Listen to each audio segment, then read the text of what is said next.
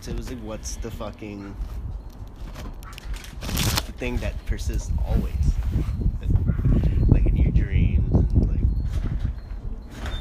as soon as the first thing when you wake up. Yeah.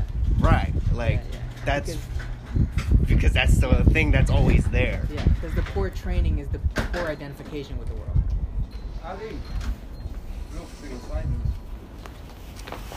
That's not psilocybin. That's not psilocybin. You could probably turn it into something. You know what that was. Stuff. Yeah, mushrooms are so cool. They grow from fucking anything. Cheese with sauce. Yeah. They just eat any nutrients from the air. Like they just they go where nutrients exist. That's where they bloom.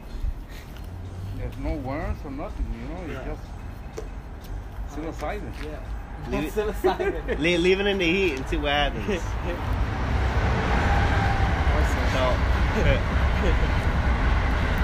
It's the first thing present when you wake up. Well, even before, like it never stops. And it never ends. Right, but if we were to say that dreams and what we see as reality is, but those are distinctions that I don't accept. Agreed. I don't accept them either because obviously I'm agreeing with the fact that the thing we could say we actually are is the thing that persists always. Yes. And that, are you saying that, identification with the thing that's unchanging throughout this ocean of change is the truth? Right. So to say. To say awareness alone is... The one thing that doesn't could be a little confusing, but yes. Because there is something... Later, Larry, there is something inside of your experience that doesn't change. Right. It's just not any form. It's not even a glass container. It's the thing that can watch the glass container. It's not just, because sometimes we look at ourselves as if we were vessels. It's like it's even the thing that's watching yourself look at the thing as vessels. Right. Right here. Right. It's this total effectiveness.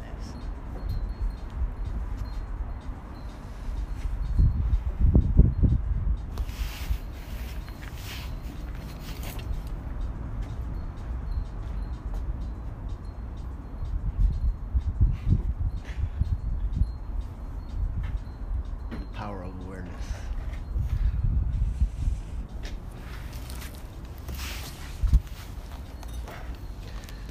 What is the power? Because how is it attained? You could say that even consciousness changes.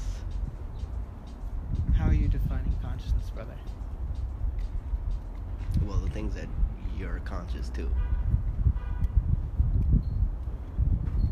Yes. Yes.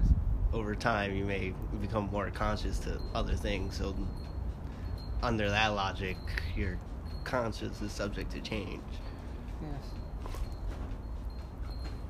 Your conscious is subject to change. Whereas awareness is always just... Are my nerves subject to change as well? I guess so. Yes. You use your EMF map. Yes. So, the quality can change. But my nerves are always my nerves. They don't become other sorts of tissues. Yeah, so they have a sense of consistency about them, something that stays the same. Right, but aren't you, like, in a sense, changing its genetic code? My genetic code would affect the changing of my nerves, but my nerves wouldn't change. They wouldn't become something else. My body, and as its blueprint, manufactures nerves, creates neurons, and it associates neurons together.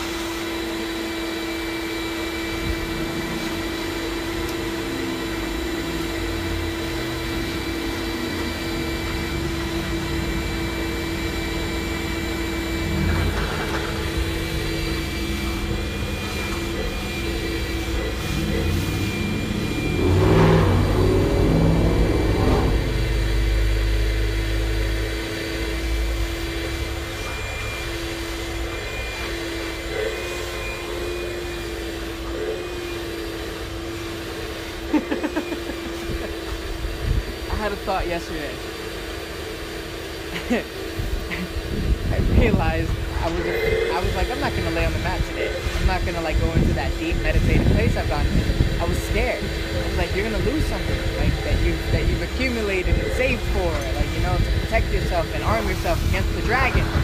And then the moment I end up laying down and doing it anyways, getting into that space, and as I'm losing things, those thoughts die, and I'm like, you were fucking lying to me. But you were gonna die, not me. It was like all this extra association or extra baggage associated to who I thought I was. It had nothing to do with this extra shit. Yeah, I realized this too. Through reading as well. Like that's what I was so afraid of in my experience. Was the I dying. I. Yeah, if you can stay inside of the third person space. Yo, bro, I felt like I was fucking like floating away, my nigga. Like I didn't know where the fuck I was gonna go. Yeah. Yeah. It was like, whoa. There's nowhere to go. I don't know if I'm gonna like come back to this. Yeah. Yeah, it was a death. It was dying. I died. Like I had to let go of everything I perceived as living. to accept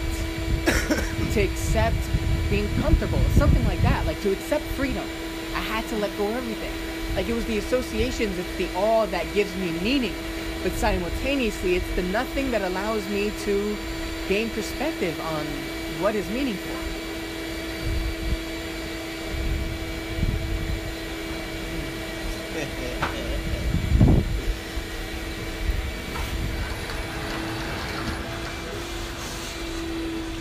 Yeah, that feels good.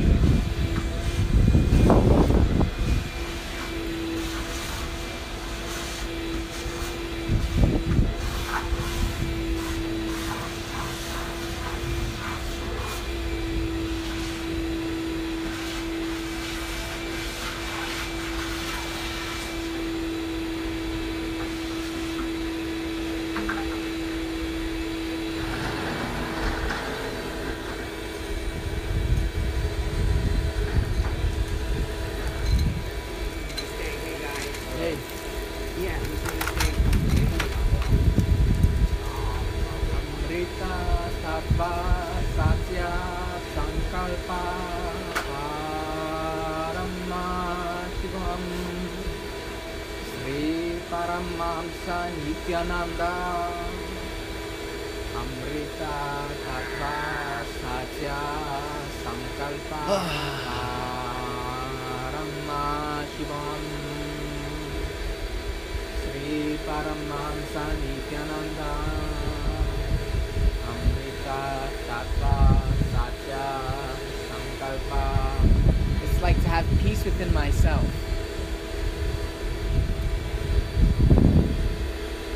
I must accept the fact that I am nothing. That life is meaningless. To have peace within myself.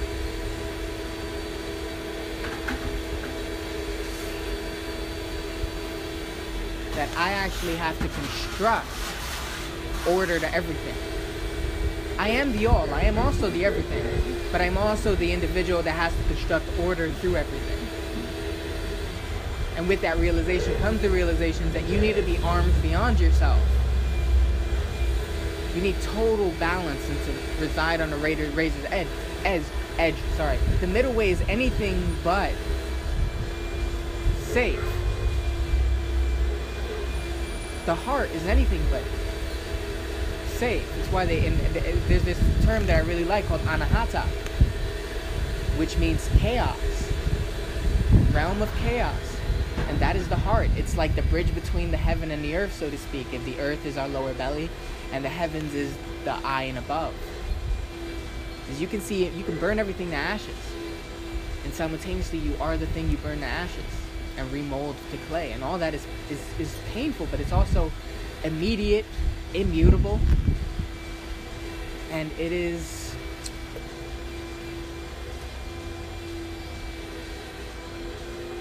somehow our identifications play a role in doing something meaningful, although we can recognize we don't need them, that we can reside outside them, that we do reside outside them, and can let them go and let them free, and let them be. It's like this. I think this is why in the Buddhist way, detachment is so idolatrized. It's a very straightforward, not even a pretty word compared to maybe mukti, which means liberation. But detachment is liberation. The Buddhists have a very third-eyed way. They use the third eye. That's essentially the method. It's a complete focus on logic.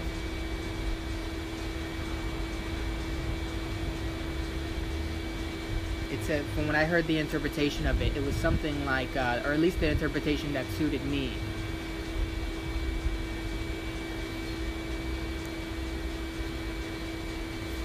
You will eat your food, whether you like it or not. You will eat the same things every day. You will religiousise your life.